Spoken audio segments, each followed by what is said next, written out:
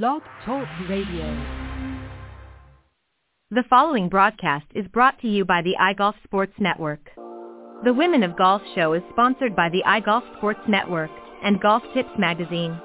iGolf Sports is a live stream broadcast and media production company providing quality programming designed to attract the golfing enthusiast. And Golf Tips, the game's most in-depth instruction magazine, with insightful reviews on the latest equipment, tips from top teaching professionals, helping you improve your game from tee to green.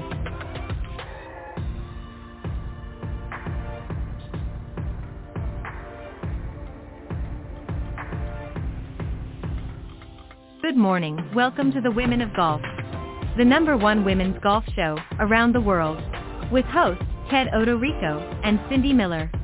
Join them as they interview some of the best players from the Epson, LPGA, and Legends Tour, and so many others, helping to elevate women's golf. So without further ado, here are your hosts, Ted and Cindy. All right, good morning, everybody, and welcome to the Women of Golf show. I'm Ted Odorico, your host, and unfortunately, Cindy is not going to join us this morning. She's doing one of her boot camps and is out there helping to make some of you better players. So, but she'll be back next week. But I've got a great show for you planned. We're going to have join here in just a moment. I'm going to introduce her, our very special guest of the week, Melia. She's a LPGA professional at Chelsea Piers in Manhattan, New York. She'll be joining us in just a second. And then I'm going to do a no BS zone called the Golfing Mindset and Emotions. It's a pickup from last week. Of course, if you remember, if you tuned in last week, we did the physical part of the game. And this week I'm going to combine the mental side and the emotional side of the game. And we'll see if maybe Michelle's game to join me on that. But otherwise, we'll just have a great interview, and I'll do it myself, I guess. But anyways, let me tell you a little bit about Michelle. She is an LPGA professional, as I mentioned, bringing more than 20 years of teaching and coaching experience to Chelsea Piers. Pardon me, most recently, she was the director of golf at Monmouth University. The LPGA named her National Golf Coach of the Year in 2008 for her efforts as head coach at Fairleigh Dickinson University, where the women's program won 8 Division I tournaments, earning a berth to the NCAA championship.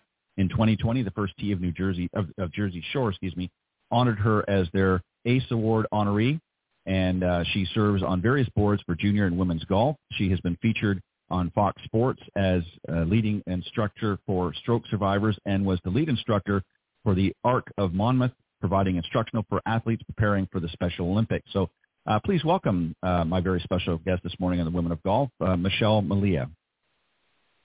Good morning, hey, Michelle. Ted. How are Good you? Morning. I'm well. Thanks so much for having me this morning. Yeah. Not a problem. And I apologize. Well, actually, you can battle it out with Cindy. Cindy was supposed to be here this morning, but she unfortunately, as you heard, had a boot camp this morning, so she had another engagement. But so you'll have to battle it out with her for not being here and joining us this morning. But she sends her best anyways. So let me ask you something. And again, yeah, no obligation. Normally what we were going to do is we were going to sort of start things off with what we call the no BS zone. And it's a discussion about the mindset and, the mental game and the emotions. As I said, it was a pickup from last week's discussion on mastering your game, becoming the best player that you can be. Do you want to join in on that? Or is your time restricted that, you're limited to just sort of the interview? Because I can certainly do it myself. It's not a problem. No, I would love to join in on that. That'd be fantastic. All right. Well, let's talk a little bit about you and I on the on your side of things, and then we'll pick that up on the second half of the show. So, as I mentioned, you're out at Chelsea Piers in Manhattan. It's a great facility.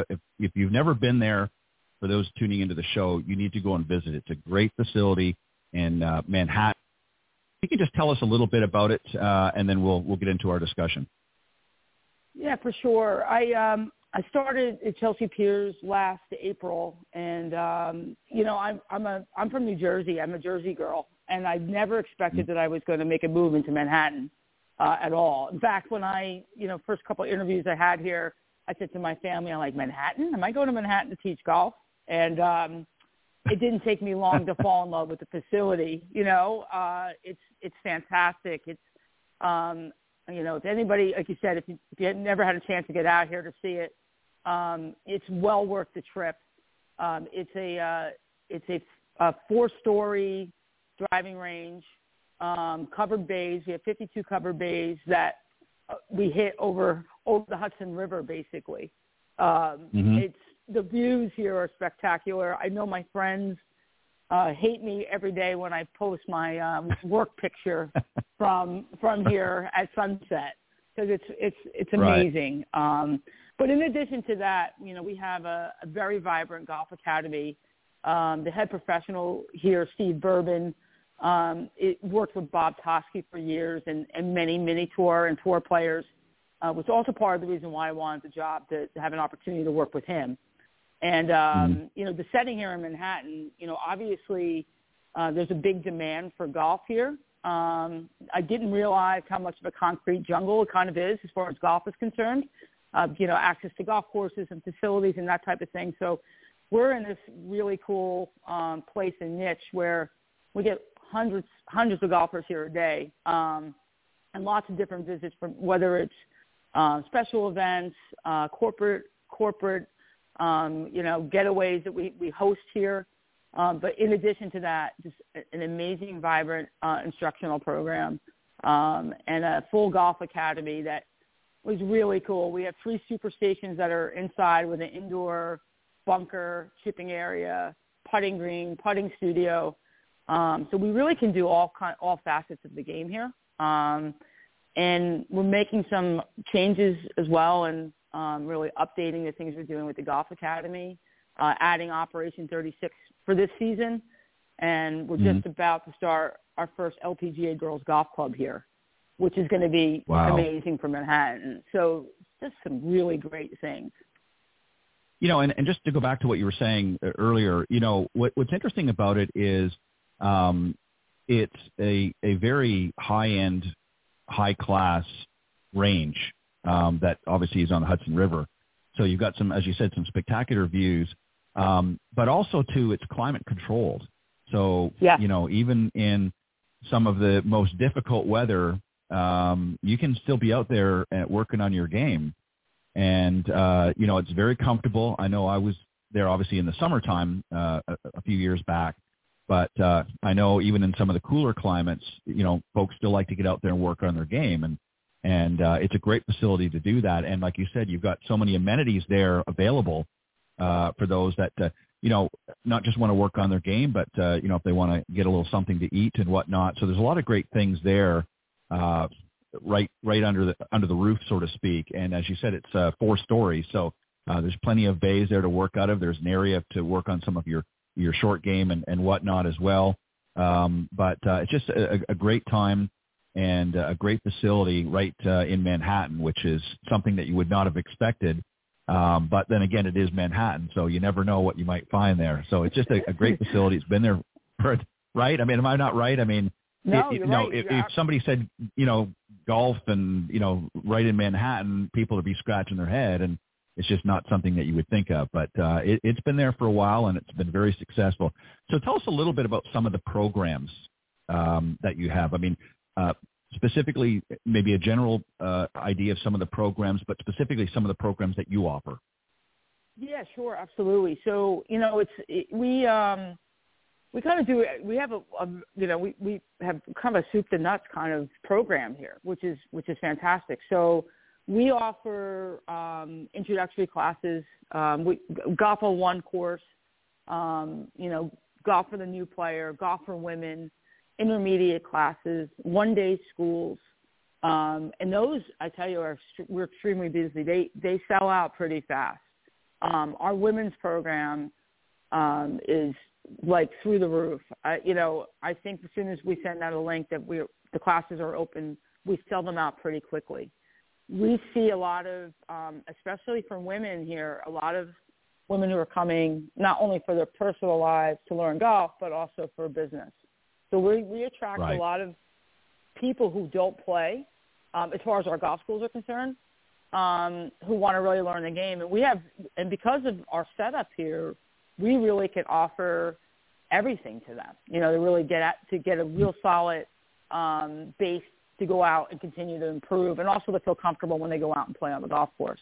So because of our setting, we do attract a lot of newer players, both men and women. I just see a lot of women on this side coming in for classes who are lawyers, are in the business district, who are being asked to play in corporate events, and they want to get here, really get the groundwork so they can feel comfortable on the golf course, as well as improve their game. So that part for me has been really exciting.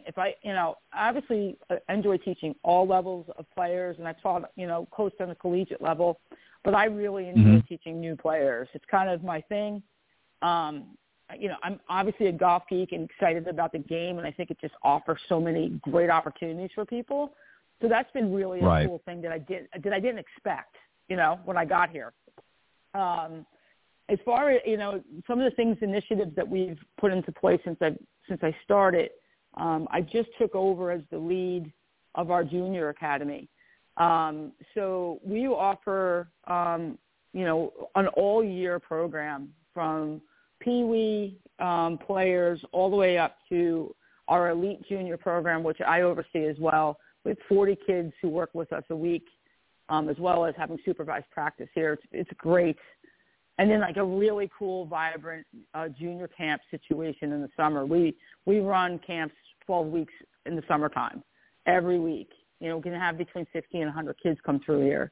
And we've been very good at partnering up with golf courses in the area. So, for example, our elite performance camp that we do here in the summer, we get our players on the golf course 3 times during that week. And so they get a real opportunity to have the instruction piece here, assessment video and launch monitors, all those great things, but then we get them on the golf course. So, again, something that, like I said, when I said to my family, I'm going to Manhattan, how's this going to look? It's really an amazing place. It's probably for me personally, a great spot. It really kind of fits my skill set, and we get to do a lot of different and unique things.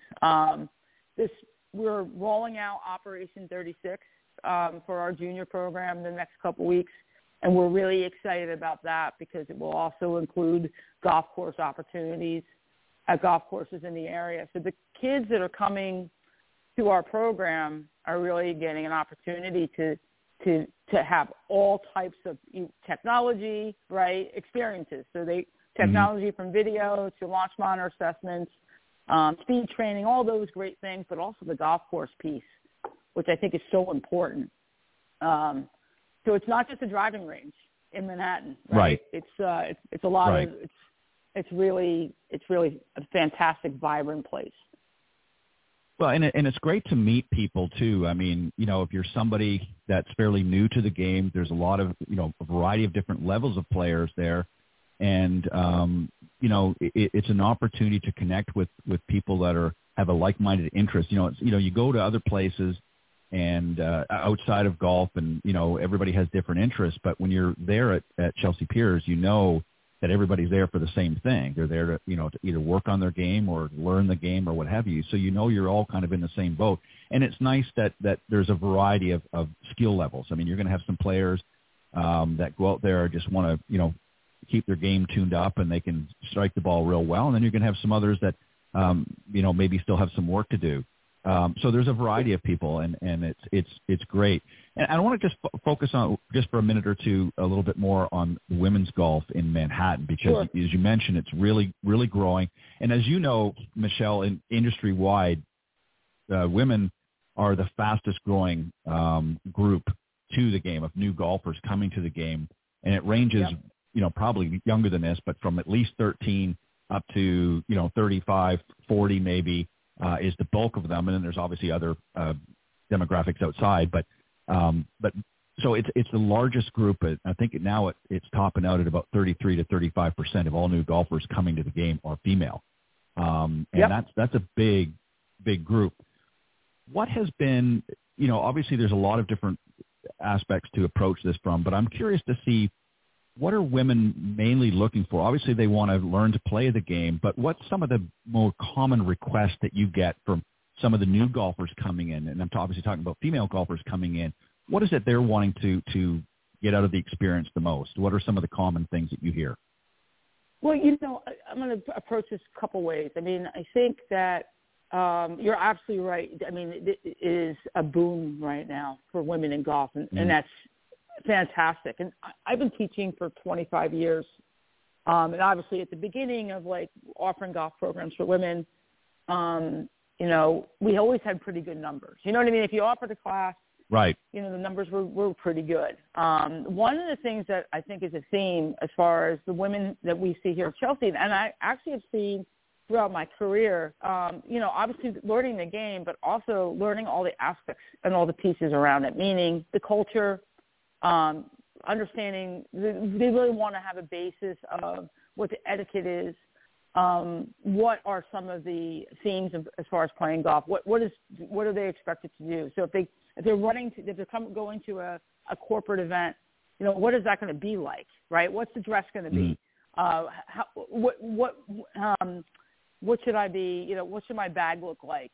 How should I feel on the golf, or how should I approach playing the game? It's actually a lot more than just the mechanical pieces that they're looking for, if that makes sense. Right. It's all the other things. Yep. No, it's perfect. Right. Yep.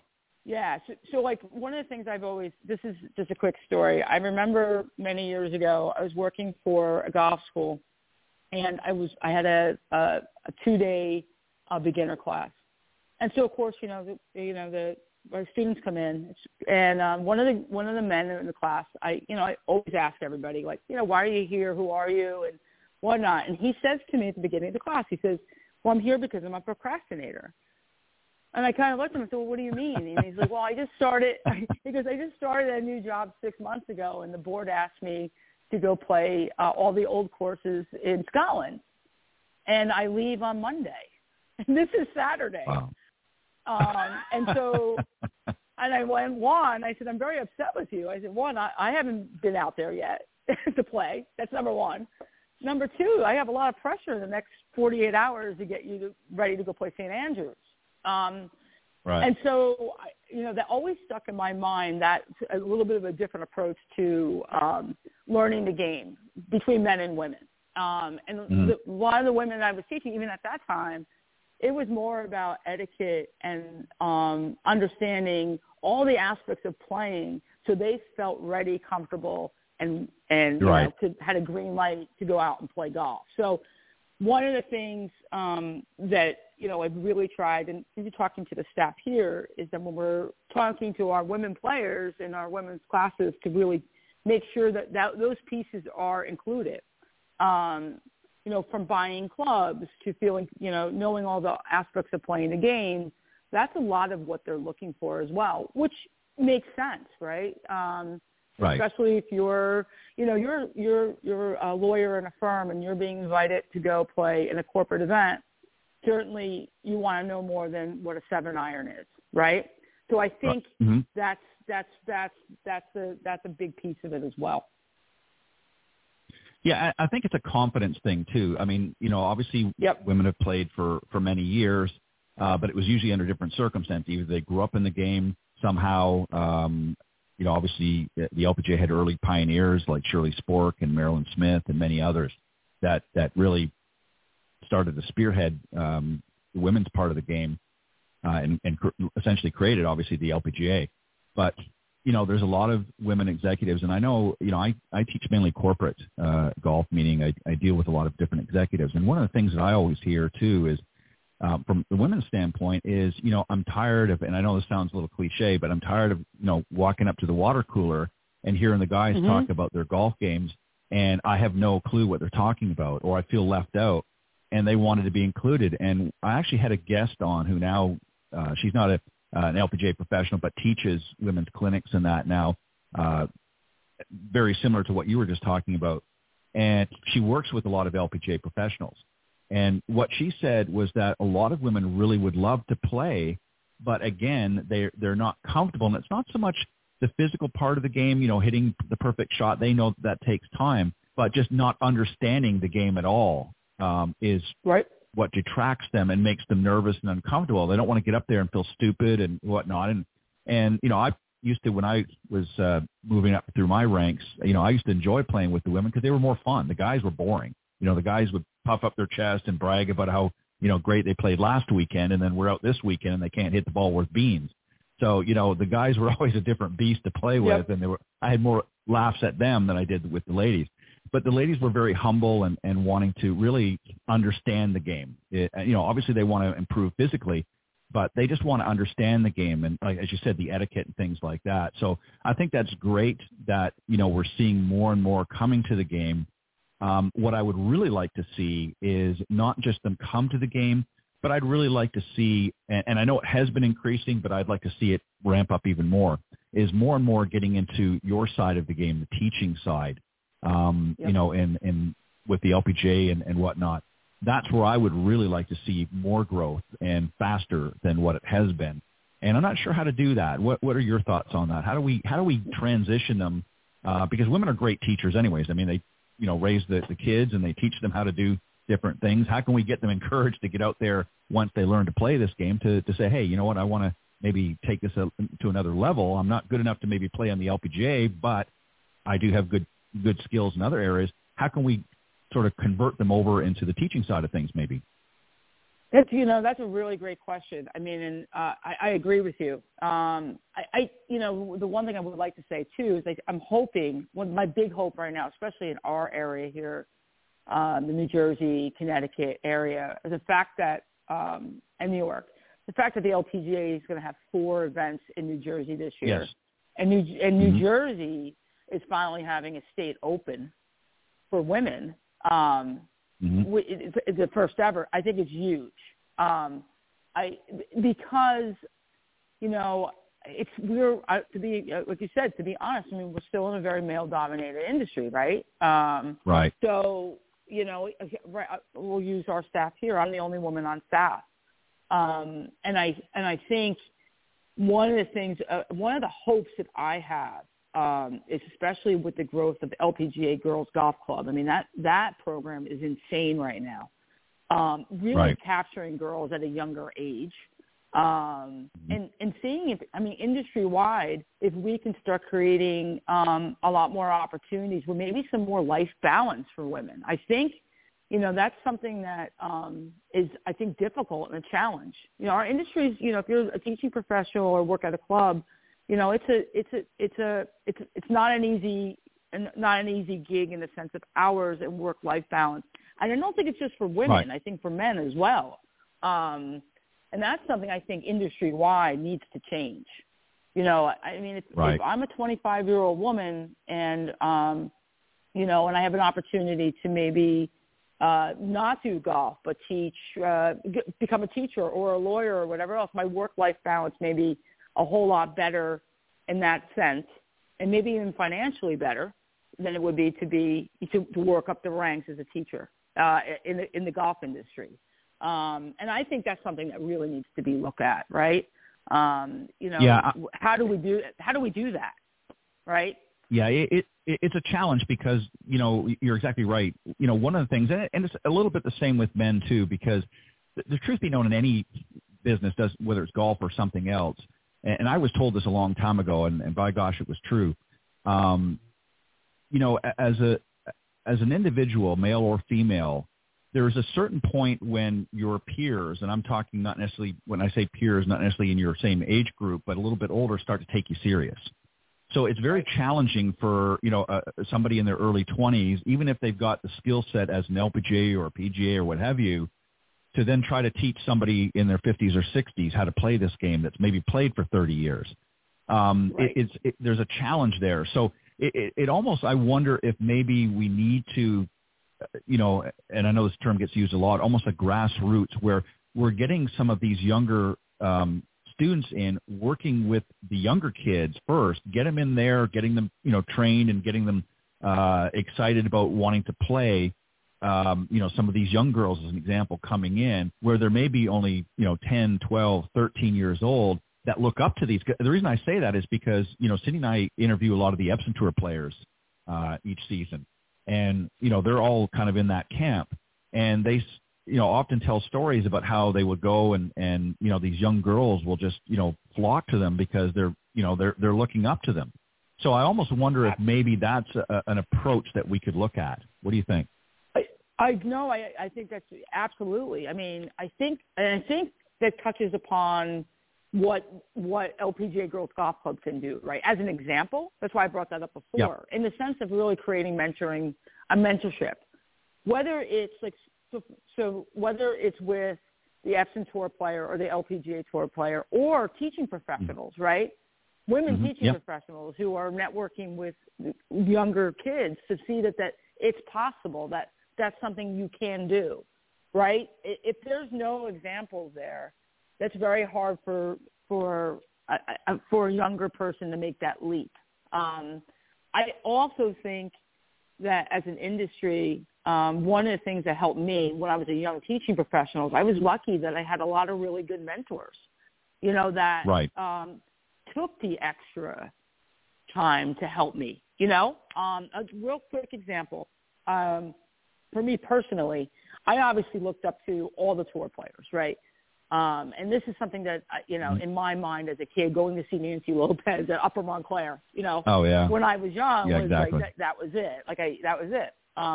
But when I was at Rutgers University and I had just got into coaching there after I graduated, the head professional there, Art de Blasio, we had a 18-hole, league that we had. And I approached him and I said, hey, would you be okay with me? I was 23 years old. Would you be okay with me trying to do a winter clinic with them?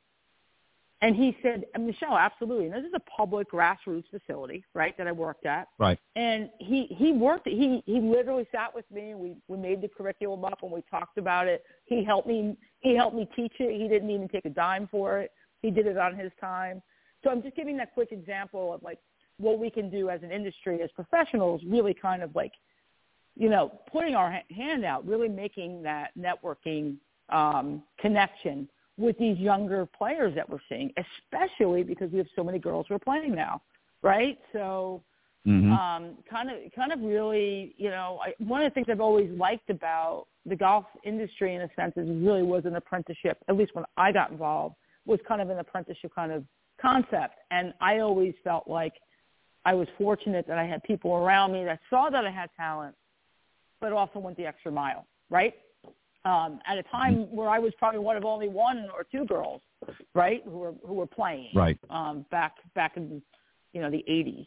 So, yeah, and it obviously there's a lot of thought. And just one final note, and then I want to go to one final question for you, give you an opportunity, not question, but really to give you an opportunity to talk about this because I know you're obviously excited about it. But I think it really has to get into more entrenched into the school systems. And there are a lot of programs.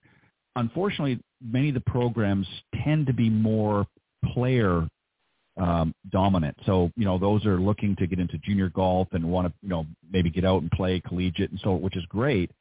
But I'm wondering if we need to be as robust about those that maybe don't necessarily have the skills to be a top player, still have a good golf game and maybe want to work on the teaching side. So I'm wondering if when we get into the school systems, get more heavily into the school systems at an earlier age, but start to foster some of the growth towards those and say, hey, you know what, you may or may not ever make it out in the LPGA Tour, but, there's other opportunities, and make them aware of that so that they're going to go, yeah, you know what, that's something I never thought of, or I didn't know it was available to me. So I think, like you said, getting into that earlier stage of development, like so many other dominant sports do, I think that's where we really need to start driving the efforts in. And obviously, as you mentioned, the LPGA girls golf programs certainly are doing that. But I think we even need to expand that even further. And I know they're doing it. It takes time like everything. But this would be a good opportunity for some of the big sponsors and big manufacturing companies in golf to really pony up and say, hey, we need to develop something here and really get it into a much more efficient and get them to put some dollars behind it. So we need to pressure them to do that, I think, instead of just, supporting the top echelon of golf. I think that's yeah. In other words, shame them.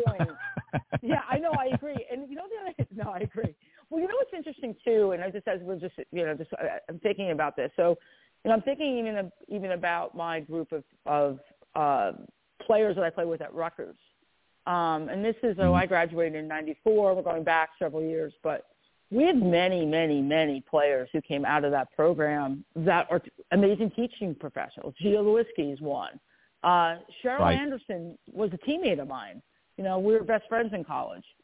So the reason and I'm naming just two out of the class quickly, but I think, and I'm hoping that as the game has gotten bigger for girls and for women, that as we move on and we're now in different positions, right? Kind of ourselves going up the ranks, our numbers are growing, and that may be a piece of this as well. And maybe we need to network ourselves a little bit better to get after these sponsors. To say, hey, look, we want to grow the game and we want to get more women involved in the game, and how great would that be?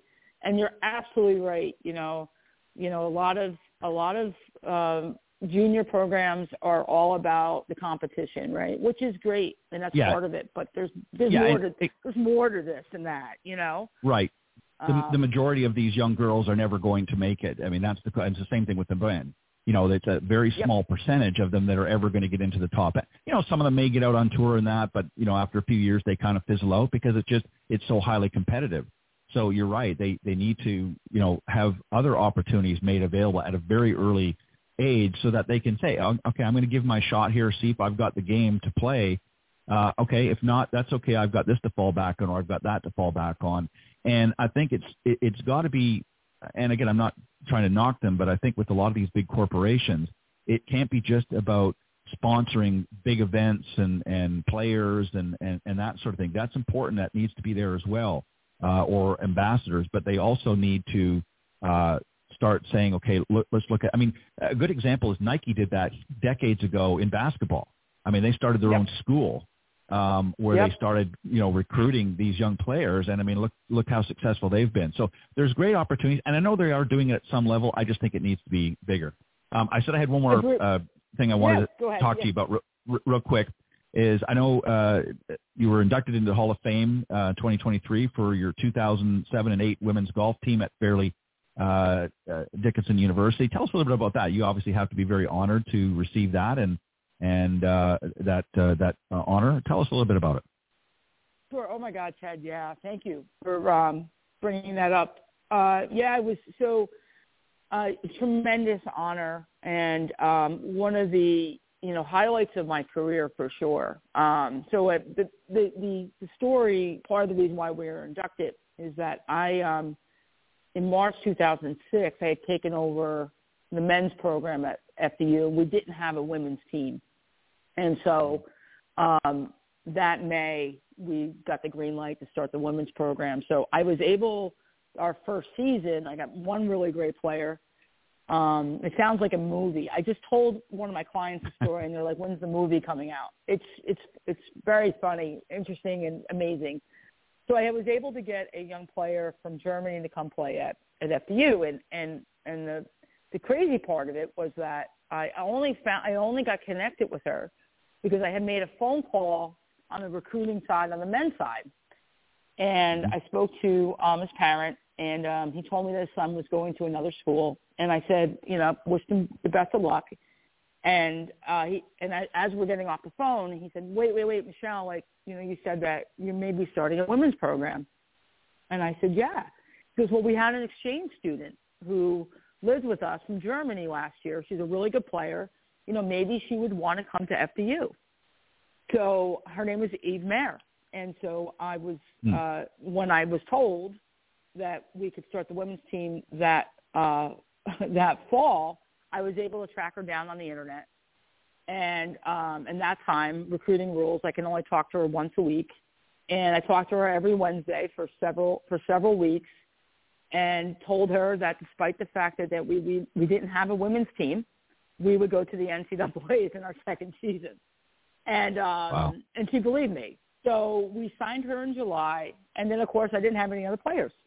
So I recruited a couple seniors that were athletes in other sports for the first year. So I surrounded Eve with a softball player and a bowler and another athlete on campus.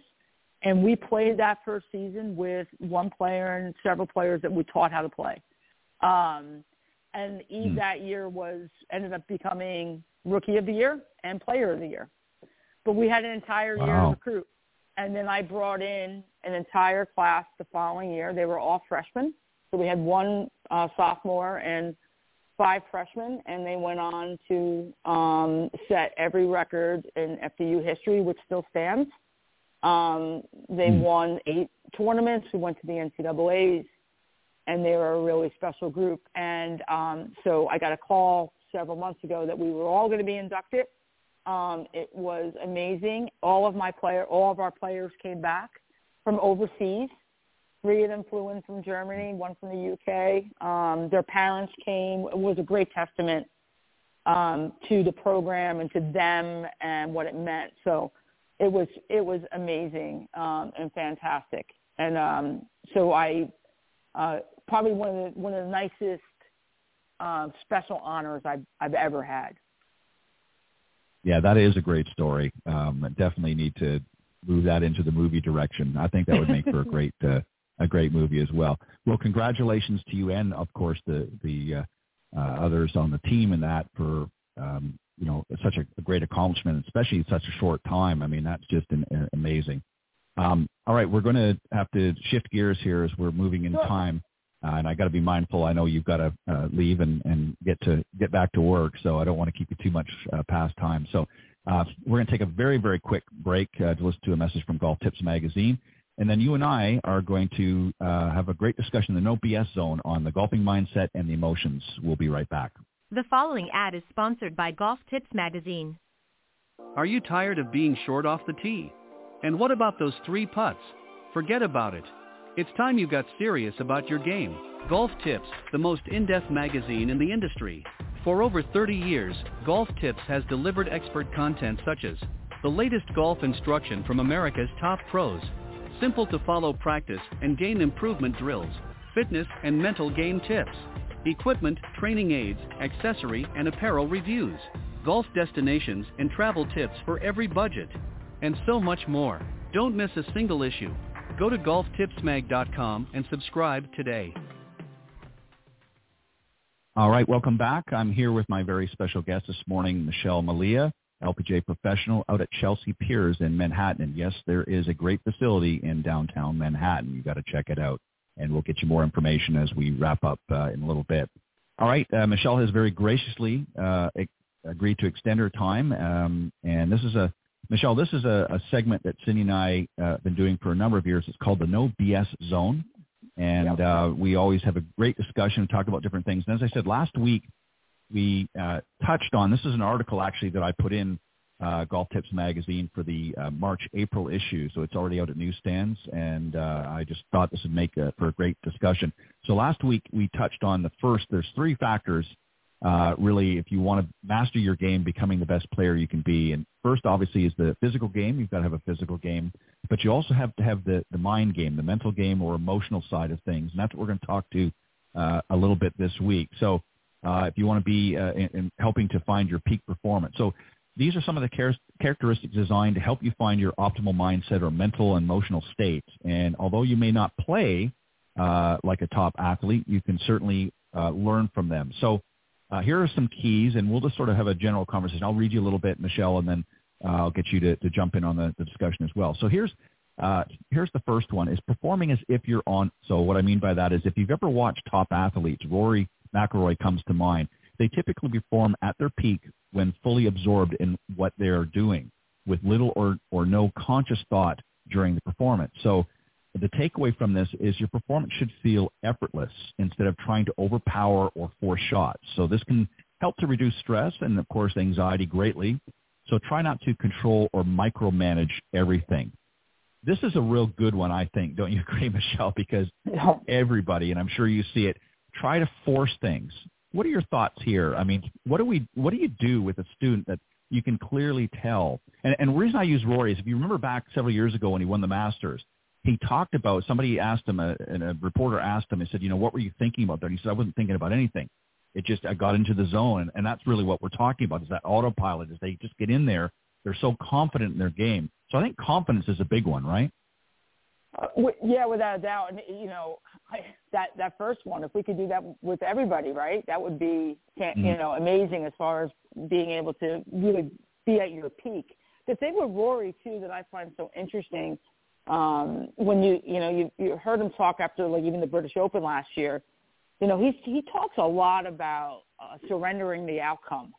That when he gets caught right. up in trying to make an outcome or a specific result, that's when he gets in trouble. He's an amazing example of this. I know for myself, in the few times that I was really felt like I was on autopilot playing, the confidence level was so huge, right? But also everything felt like it was moving in slow motion. It was really, that it sounds cliche, but one shot at a time type of concept. So, I have, on a teaching level and working with younger junior players, we see this a lot. One of the things that I think I try to do, or I think it would be helpful, I think managing expectations is a big piece of this. And two, I do this a lot with a lot of my clients who are very type A and tend to be overly critical. Yes. So even in a practice session, I'll have them literally, we'll pick a target, or pick an area on the range where we're working on something. And what I may have them do is count how many balls went out of that range and how many balls went out, either right or left of where we were going. And majority of the time, like 80% of the time, they're doing very well. They just don't think that they are. So that helps build the confidence as well. So I think there's a lot about managing your expectations. And again, as cliche as it sounds, like breaking things up into smaller pieces. We're not trying to do this all in one shot. It's one piece at a time and building significant confidence.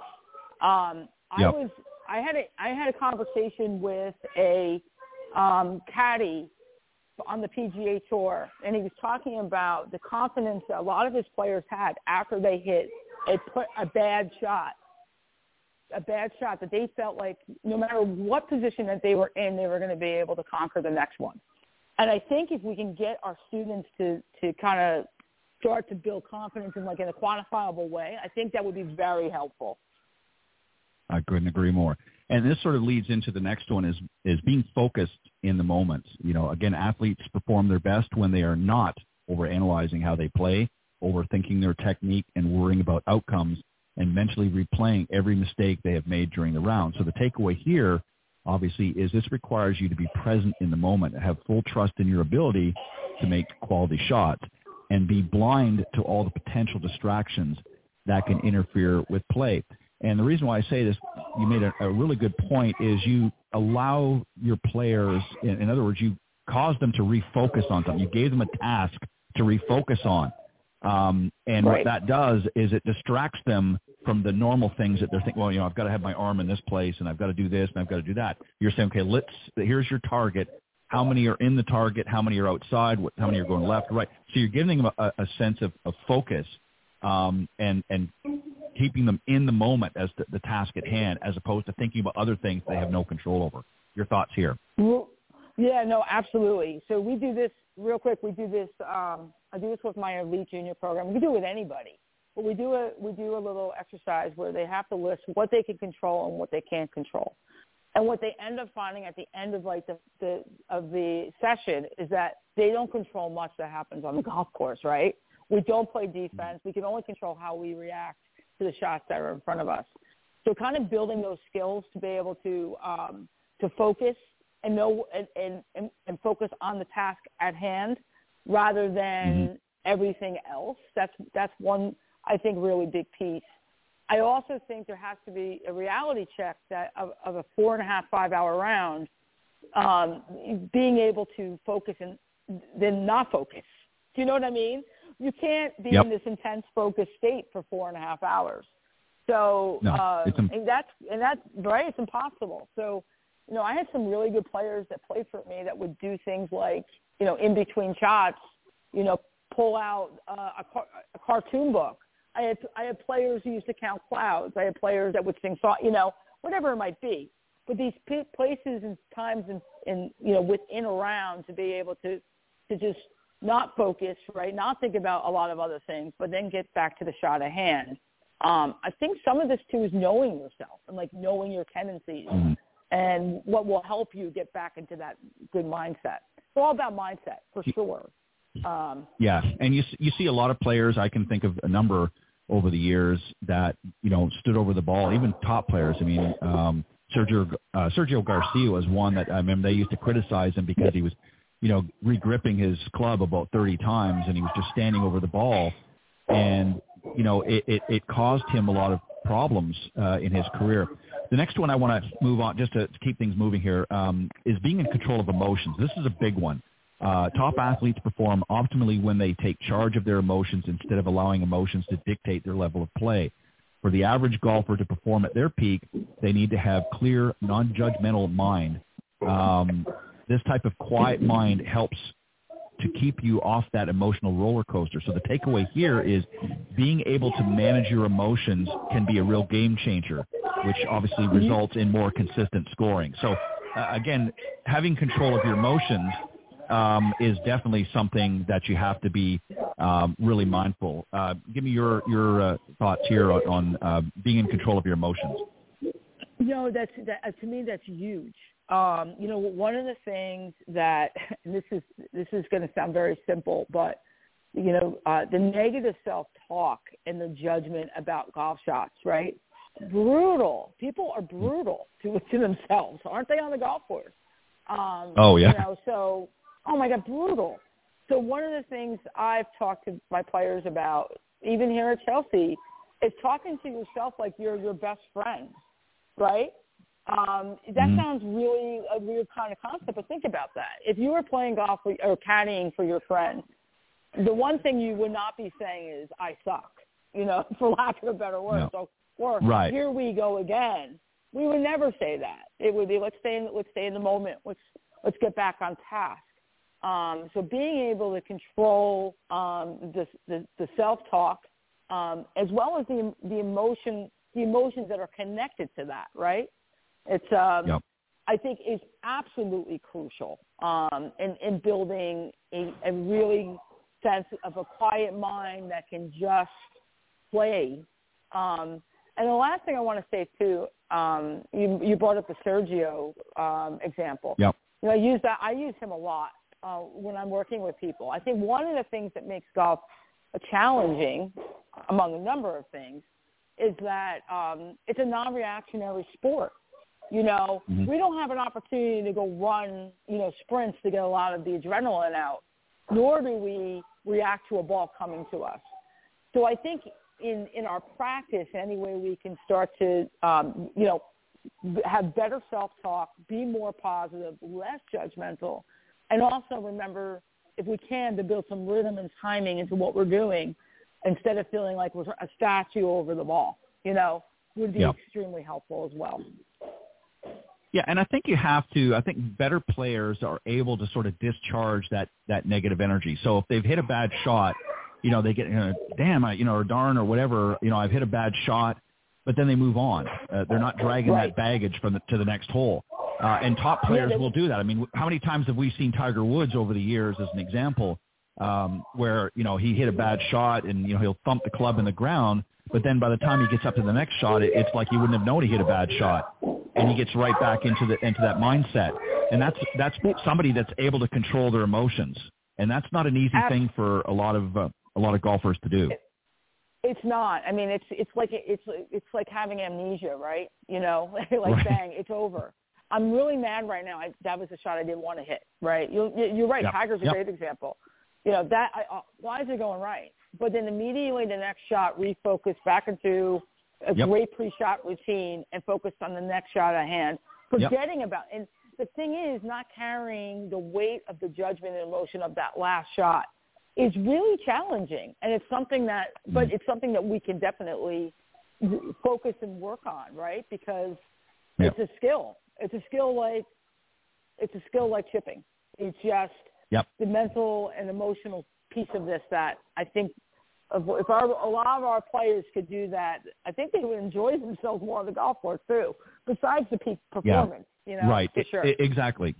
Yeah. And it goes to your point is, you have to work on all aspects. It's not just about, everybody spends all the time on the range, hitting shots out into the range or chipping or putting or whatever, but they don't work on the mental side of the game or the emotions, and that's a big part of it. The last one we're going to hit is enjoying the experience, which sort of follows nicely to what you just said. And that is, for those particularly that like to be more competitive, if you're a peak performer, then you love to be competitive. Too often the average golfer views playing tournaments as a chore. So some even appear as if they're having a painful mental experience while on the golf course. Right. And we've seen that in a lot of corporate events. So, again, takeaway is maintaining a positive attitude toward any event will help shape how you feel about the event. Your final thoughts here. Oh, no doubt. I'm smiling as you just said that at the corporate event. I got a text from one of my students was playing a corporate event of a picture of a water hazard and sent it to me and said, why? With question marks. This really negative experience about, oh my God, why is there a water hazard here? Why is this so difficult? And why am I out here? Almost like she's going to get dental work done and she's going to play golf, right? So kind of approaching the game from a real positive, excited, enthusiastic kind of concept, maybe even a curious one. You know what I mean? Like a curious mind about what that's going to be like, and enjoying the moment of being out there playing, and getting rid of the list of things that seem like, oh my God, this is like I'm having major surgery when all I'm doing is playing on the golf course. Yeah. Ultimately, I think you have to keep in mind it's a game. Right. No matter what level you're playing at, it's a game. And, obviously when you're playing at a higher level, there's money involved and things like that. But again, you have to enjoy the experience. If you're so anxious and your anxiety levels are so high that you can't just get out there and enjoy the moment, then you're going to be continually frustrated. And that negative talk, as you said, is just going to keep creeping in there. And that's where the very final one, we'll wrap this up, is building confidence. Again, peak performers know that they have the ability to produce optimal results across a wide range of circumstances. So it's essential for those golfers to maintain positive beliefs and thoughts during a round of golf. So no matter what happened during the shots leading up to the current shot. So again, this goes to what we just talked about, is the takeaway is being focused on the task at hand. Don't allow negative thoughts about your round to continue to creep in. I famously have said on the show many times, I equate some of these golfers that are constantly bringing the negative baggage as somebody that's walking down the in the airport terminal with slugging about 3 or 4 bags behind them. And that's exactly the metaphor I use. It's exactly what it's like on the golf course. You can tell the people bringing baggage, how they practice, how they warm up, is that there's a lot of anxiety. They haven't even stepped to the first tee yet, and they're already thinking of all these negative things from the last round they played or the last time they were at the golf course. And confidence comes from the ability to not just work on the physical parts of your game, but the other aspects that we talked about today. Your final thoughts, and then we'll wrap up. Yeah, no, I couldn't agree more. I love the image of the baggage. That's a great one. I'm going to borrow that here. I think yeah, you're welcome to it. I love it. What I want to say too, just kind of final thoughts on this. I think a lot of this is managing expectations and literally, truly sitting down and assessing where your game is at, whatever it is. 100, somebody's shooting 100, someone who's shooting 75, whatever it might be, where my game is at, where do I want it to go? And then really being very diligent about setting particular goals that make sense as you move forward in the game. I see a lot of people upset on the golf course and frustrated because their expectations are not even with where they're at ability-wise, right? It's not realistic. It's not realistic, I do this a lot, even teaching new players here. Let's say we're working on a half shot. I've had this happen. We're working just a half shot just to get some mechanics and face control, whatever.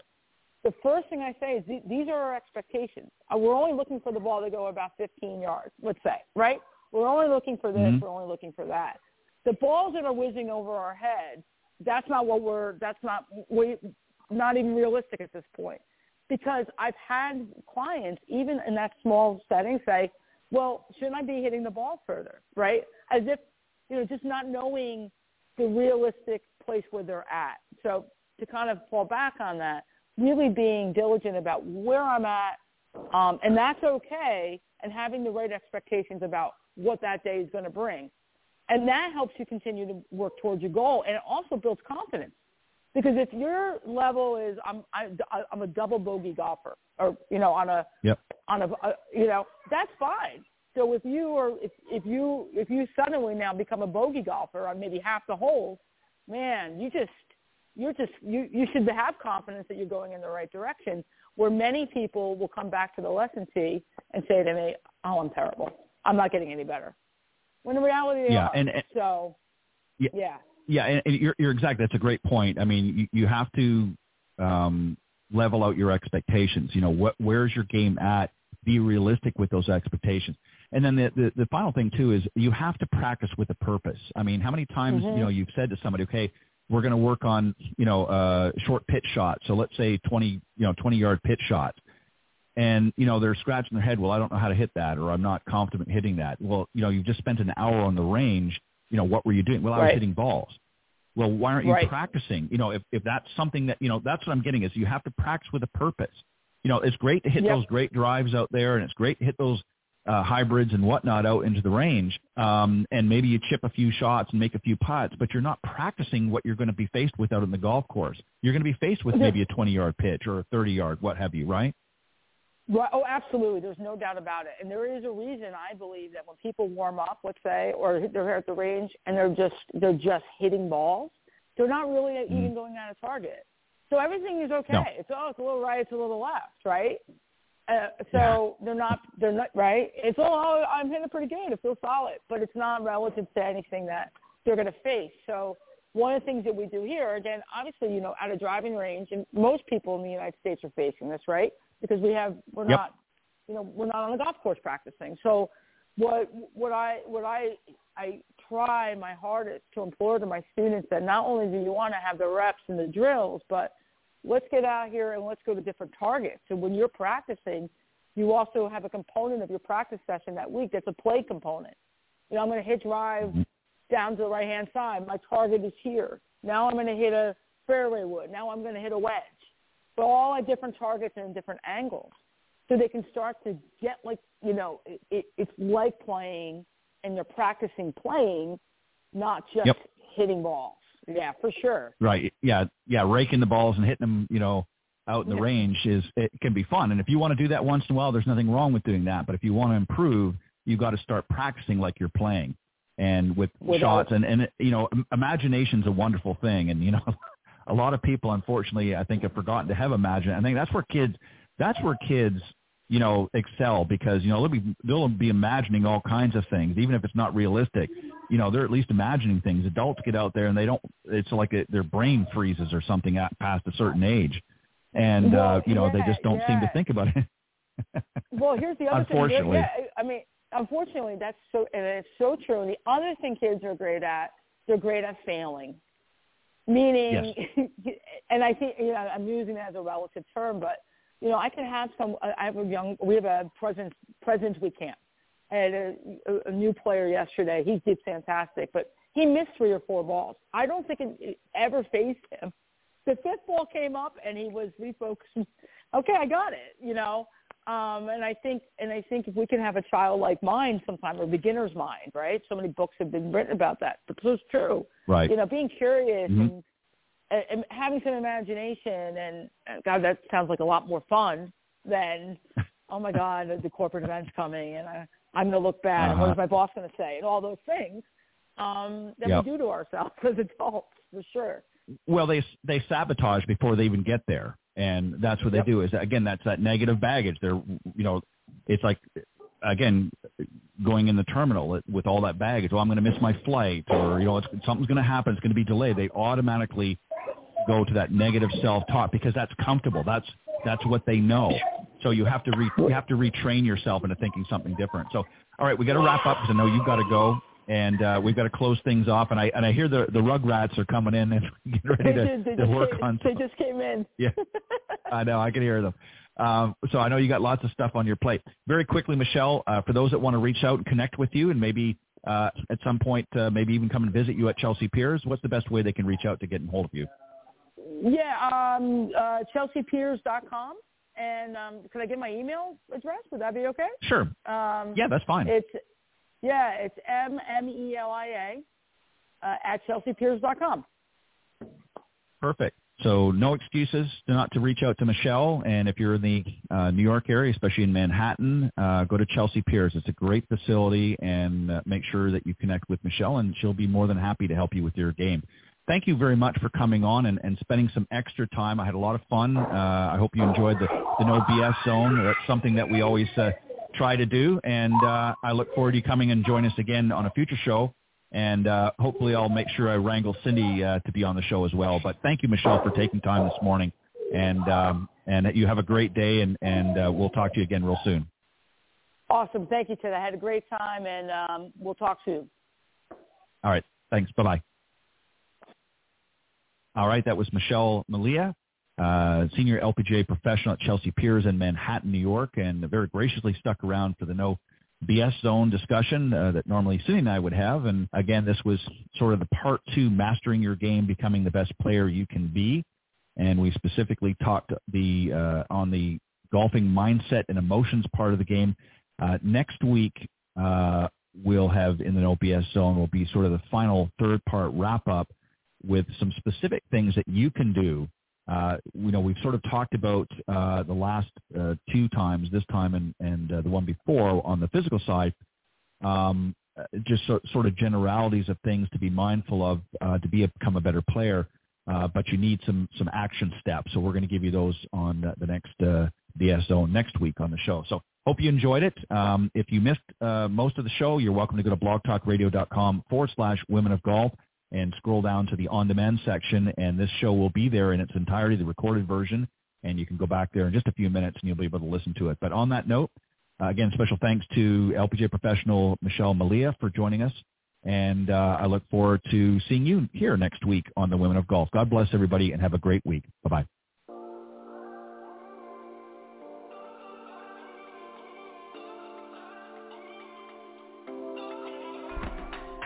Thank you for joining us. We hope you enjoyed listening to this week's Women of Golf show. Ted and Cindy wish to thank this week's special guests. Remember to join them every Tuesday from 9 to 10 a.m. Eastern here on the iGolf Sports Network or on any of these social media platforms, iTunes, Stitcher, TuneIn, CastBox, TalkStream Live, and of course Spotify. To get updates on the show, you can follow the Women of Golf Facebook page at www.facebook.com/Women of Golf. This has been a production of the iGolf Sports Network.